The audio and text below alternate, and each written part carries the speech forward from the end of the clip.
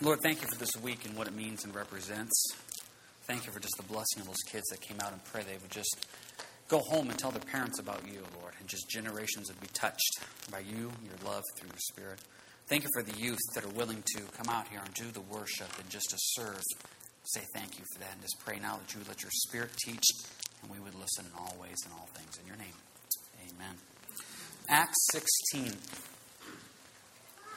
One of the ongoing themes in VBS this year was this idea of treasure. And it worked out very well because when I was reading ahead on what we were going to be going through in the book of Acts, this theme of treasure combined very nicely with this. What I would like to do this morning is we're just going to read verses 11 through 15, continuing on Paul's second missionary journey here in our study in the book of Acts.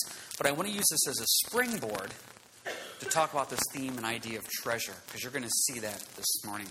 So, if you guys want to put that slide up real quick, we just like to have in the background here, as we go through all these different names of towns, I think it's nice to have a little bit of a visual map to be able to explain what's going on in some of these places they are. So as they get that up, I'm just going to start reading here in verse 11. It says, "Therefore, sailing from Troas, we run a straight course to Samothrace, and the next day came to Neapolis, and from there to Philippi, which is the foremost city of that part of Macedonia, a colony. And we were staying in that city for some days, and on the Sabbath day we went out of the city to the riverside where prayer was customarily made, and we sat down and spoke to the women who met there. Now a certain woman named Lydia heard us. She was a seller of purple from the city of Thyatira who worshipped God. The Lord opened her heart to heed the things spoken by Paul. When she and her household were baptized, she begged us, saying, 'If you have judged me to be faithful to the Lord, come to my house and stay.' So she persuaded us." You can see Paul continuing on his missionary journey. Now, a few little house cleaning things here before we move on. You note that it goes to the first person now. It says "we" in verse 11. This is where Luke, who wrote the book of Acts, joins in this missionary journey. So hence "we." Second off, you see this being a group of women by the riverside. The way it worked back during New Testament times is if you had enough men, you would start up a synagogue in your city. Obviously, by them not having a synagogue, because Paul generally, customarily, would go to the synagogues to preach. He didn't go to a synagogue here, so it looks like they did not have enough Jewish men in the city to form a synagogue. So he found that they met, the God-believing Jews met along the riverside, and they went to go minister to them there. One last point, you see them ministering to a woman by the name of Lydia. This is very important. A lot of the times you hear people start to make disparaging remarks about the Bible, some of the sexist comments supposedly about the Bible. What I see in this passage here this morning is that this grace given to us is given to all, be it men, women, etc. And the same Holy Spirit given to men is the same Holy Spirit given to women. And you see this beautiful picture here of Lydia coming to know Christ. Now, this is where I want to use this as a springboard. Because if you look there in verse 15, "And when she and her household were baptized, she begged us. Begged us. 'If you have judged me to be faithful to the Lord, come to my house and stay.'" Begged them to come. When's the last time you were that passionate about something with the Lord? I mean, when's the last time you got up in the morning and you could not wait to see what the daily devotional had? You were going somewhere in the car and you just kept turning the dial saying, "I just can't wait to find a message on the radio of the Lord or hear that worship song. Or I just can't wait to get home just to study my Bible." This idea of she is so passionate, she's begging them, "I want this." And I've been saved for 21 years, and we just mentioned at the Wednesday night study, and I confess that sometimes it reaches a point after walking with the Lord for a while, you become underwhelmed with God. Because you've seen it. People get saved, marriages get healed, you read those passages, and what happens is this relationship with the Lord almost becomes, dare we say, kind of ho-hum a little bit. And it's important to go back and see somebody who at first, Lydia, that is so passionate for the things of God, she can't wait to get more. Now here's the problem. This is what we normally do. We normally compare our relationship with the Lord to marriage. This idea of when you first get married, there's this honeymoon phase. You're excited. You want to spend time with each other. You can't wait to be around each other. But then as the marriage progresses, you kind of reach this comfortability and, you move past that honeymoon stage. And a lot of people say that's the way it is with your walk with the Lord. You first get saved, you're excited, you're passionate, etc. But then you kind of build into this mature relationship with the Lord. I used to think that. But I started realizing that's not biblical. Do you realize we're taking a human relationship, marriage, and then applying it to a spiritual relationship, God? We should flip that around. We should take our spiritual relationship with the Lord and apply it to our marriage. I don't ever see once Paul writing letters in the New Testament saying, hey guys, just want to let you know I've been walking with the Lord now for a while, and it's going okay. He was excited. He was passionate. It never stopped. You don't ever see him writing some letter saying, hey, you know as you walk with the Lord after a while, it's just going to become kind of nice and normal. Get in a groove. No. If anything, you see as Paul got closer to the end, as Peter got closer to the end, or James, or John, or Jude, any of these guys that wrote the New Testament, the closer they got to the end of their earthly lives, the more passionate they got for the Lord. Why have we flipped that around? We start saying things like, oh, I've been walking with the Lord for 30, 40 years. They're just this nice, quiet, mature. Is that code for spiritually dead? Lydia was excited. Well, of course she was excited. It was new. It was fresh. No, maybe this is the way it's supposed to be for us. Ask yourself this. Has your walk with Christ just kind of become there? I mean, I'm not trying to step on your toes. I'm asking you. I mean, it's not that you don't love Jesus. It's not that you don't believe in the truth of the Word. It's not that you're not passionate about the things of God. But how is it? See, the theme for VBS, one of the key words was this idea of treasure.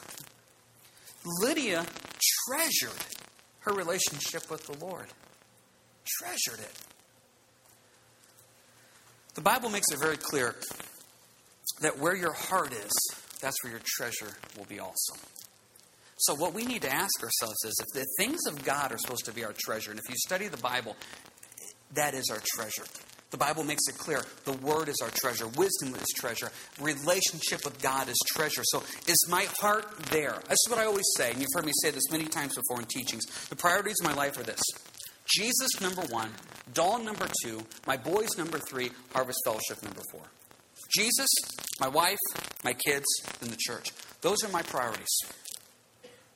Now, let's get a realistic list. That's what we're supposed to say, right? See, when I do counseling with people, one of the things I usually ask them is, what are your priorities? And they almost always say, God first, then my spouse, then my kids, then this. And I always say, okay, now give me your real list.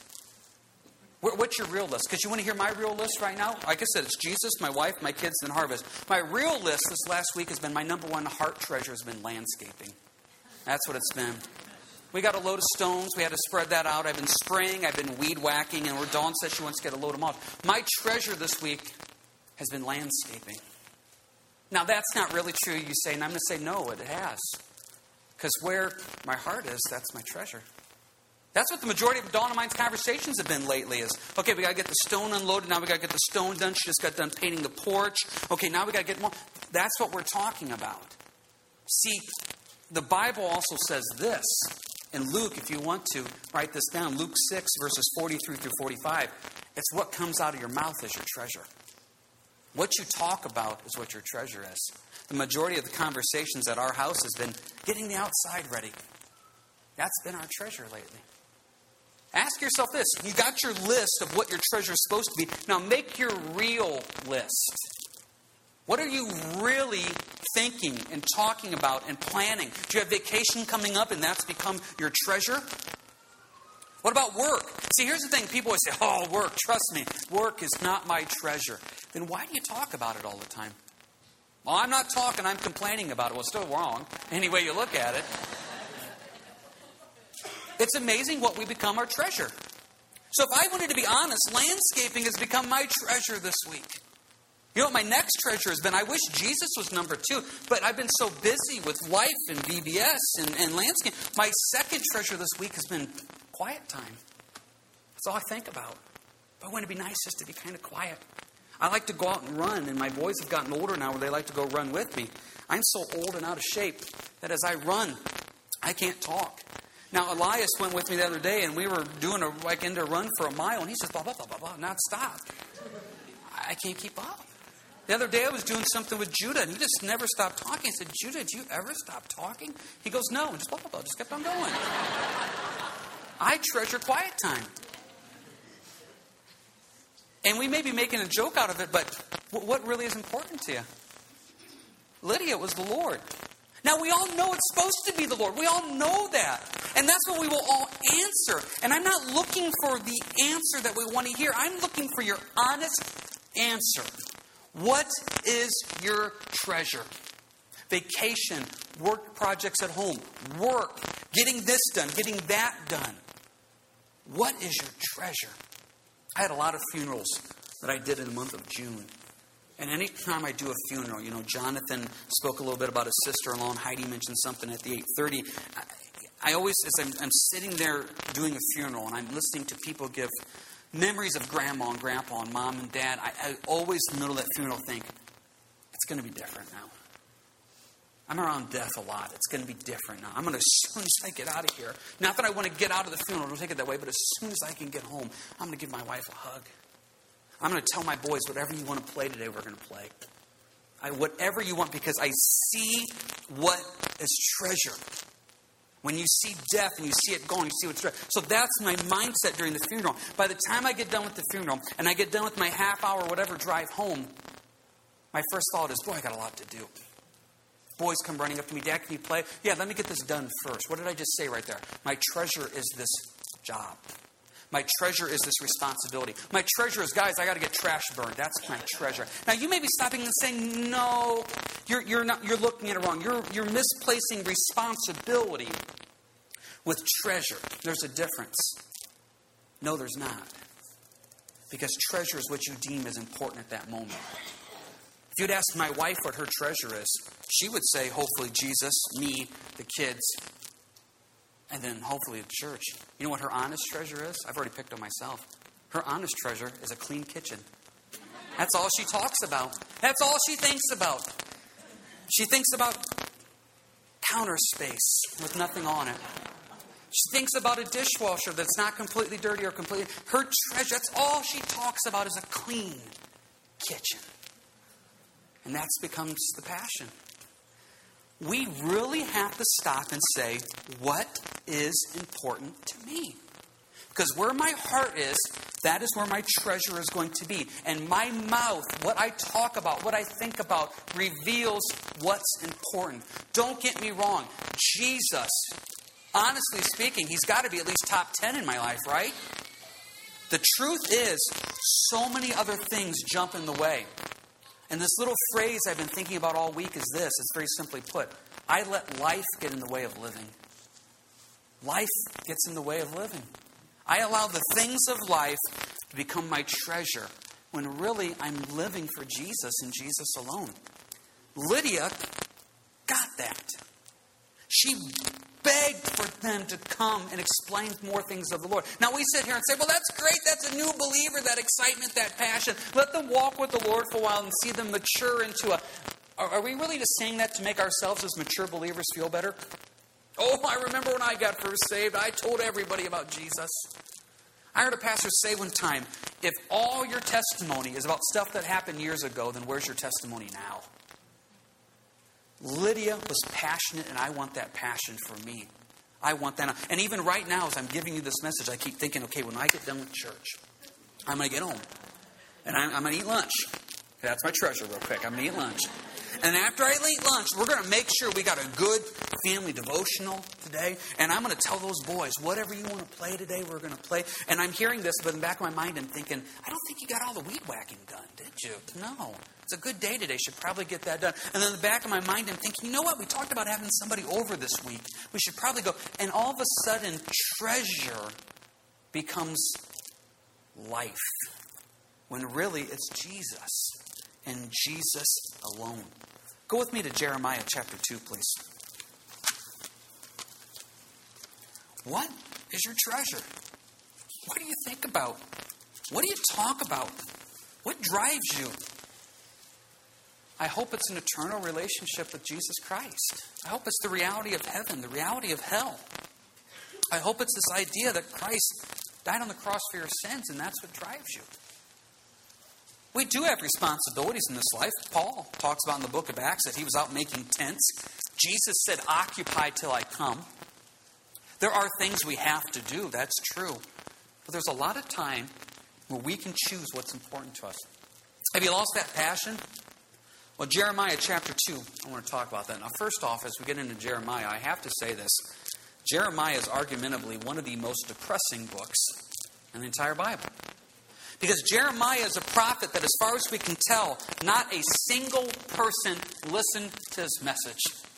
He went on for years, and not a single person responded. Jeremiah got thrown in the pit. He went through various times of trial and tribulation personally and his family. He eventually reached a point halfway through the book of Jeremiah where he said, I quit. And God says it doesn't work that way. But it's interesting that this, dare we say, depressing book starts out with such a plea by God. Because what had happened was Israel had moved away from that passionate relationship with Jehovah. And God says, I want you back. Look at verse 1 of Jeremiah 2. Moreover, the word of the Lord came to me, saying, Go and cry in the hearing of Jerusalem, saying, Thus says the Lord, I remember you, the kindness of your youth, the love of your betrothal, when you went after me in the wilderness in a land not sown. He starts out this book by saying, I remember how close we were, Israel. He goes, do you remember what it was like? I think the Lord still says that today. James, do you remember where you could not wait to get up in the morning to spend time with me? Do you remember when you would come home and the only thing Dawn and you would talk about is who you got a chance to minister to? Do you remember where you would just sit there and just wait for an opportunity to tell people about the Lord? Yeah, I remember that. And then life got in the way of living. See, we got to be careful that we don't lose that passion for what's important. And sometimes those things that we deem as treasure are very, very good things. But nothing can supersede Jesus. I know people that have made their treasure their family. And you may say, well, isn't that a good thing? I've seen family overtake Christ. Now, it's all done in the disguise of goodness. But I've seen that happen. My treasure is my relationship with Christ Jesus. That's supposed to be number one. I should value that. I should cling to that. That should drive me. I look at Lydia and that excitement she has, and Lord, I want that again. I look at Jeremiah here in chapter 2, and I look at his desire for me. There's a great passage in the book of James where it says, draw near to God, and he will draw near to you. Think about that. As you draw near to the Lord, he becomes closer to you. He desires that. What keeps us from this? Can you go to Ecclesiastes? Let's go from the second most depressing book to the most depressing book. Ecclesiastes chapter 2. A lot of people struggle with Ecclesiastes.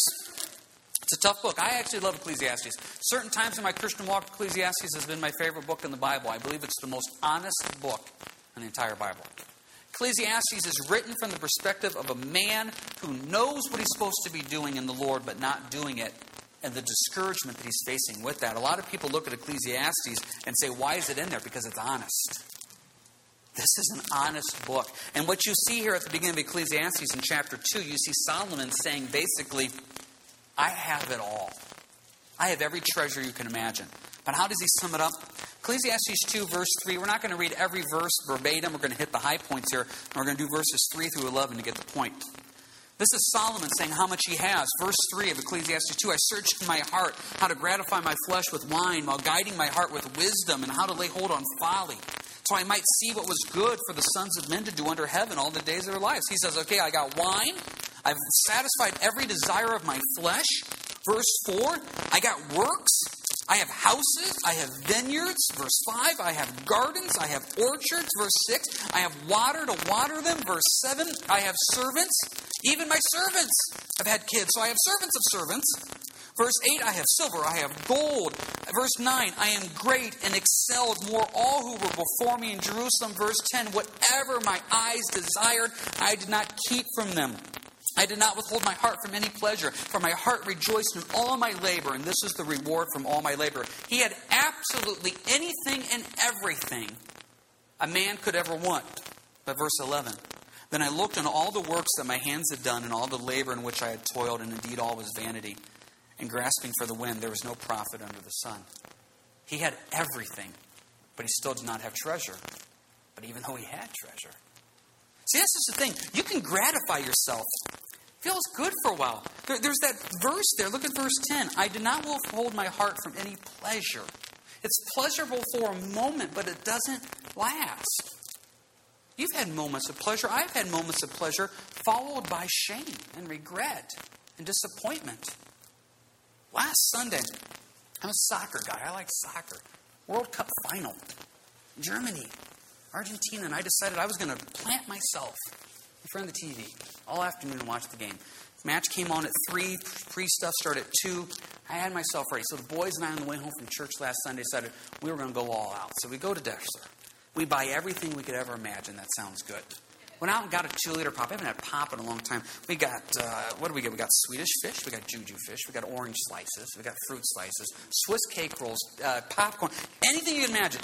And so a little after 2 o'clock, we waited till the baby went to bed because baby steals our fun by eating our candy. So we waited. He went to bed. And if you've ever been in my house, in my living room, we got this kind of a coffee table. And it was full of everything. Everything. And from a little after 2 to about 5:30, we withheld nothing from ourselves. Whatever you wanted to eat, you ate. As much as you wanted to eat, it was wonderful. Wonderful. Then 1 a.m. came around. It wasn't wonderful. Monday was awful.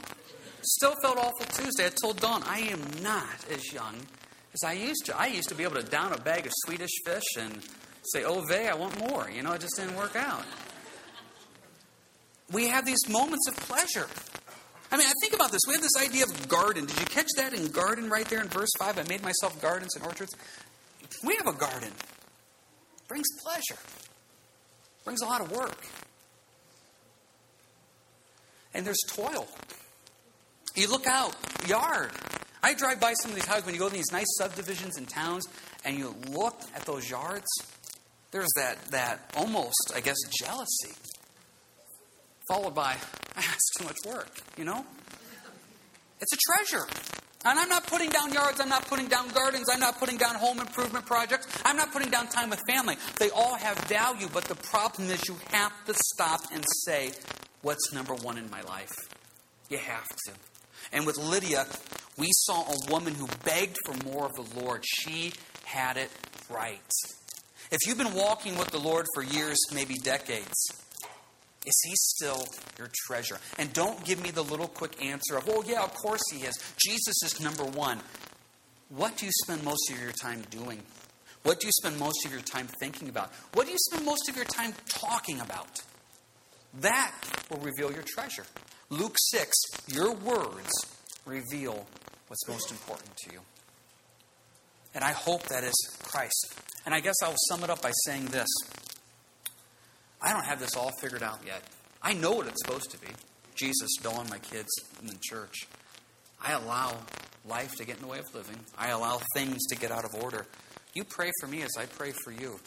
That we would truly have a passionate desire to treasure the things of Christ that matter for all of eternity.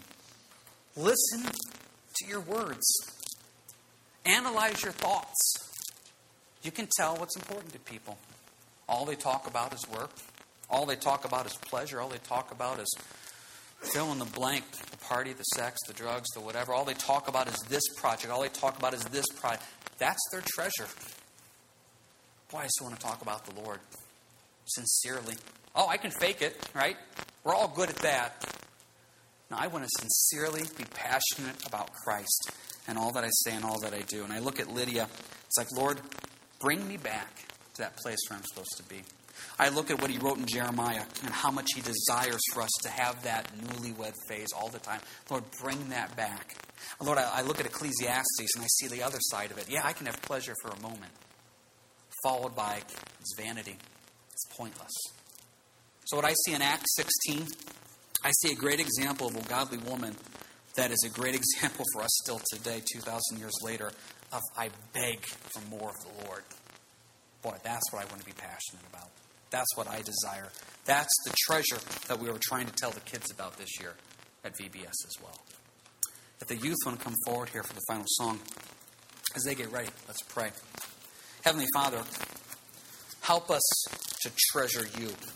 Where our treasure is, there our heart is. We want our heart to be on You. Lord, our words, our thoughts reveal what's important to us. Make it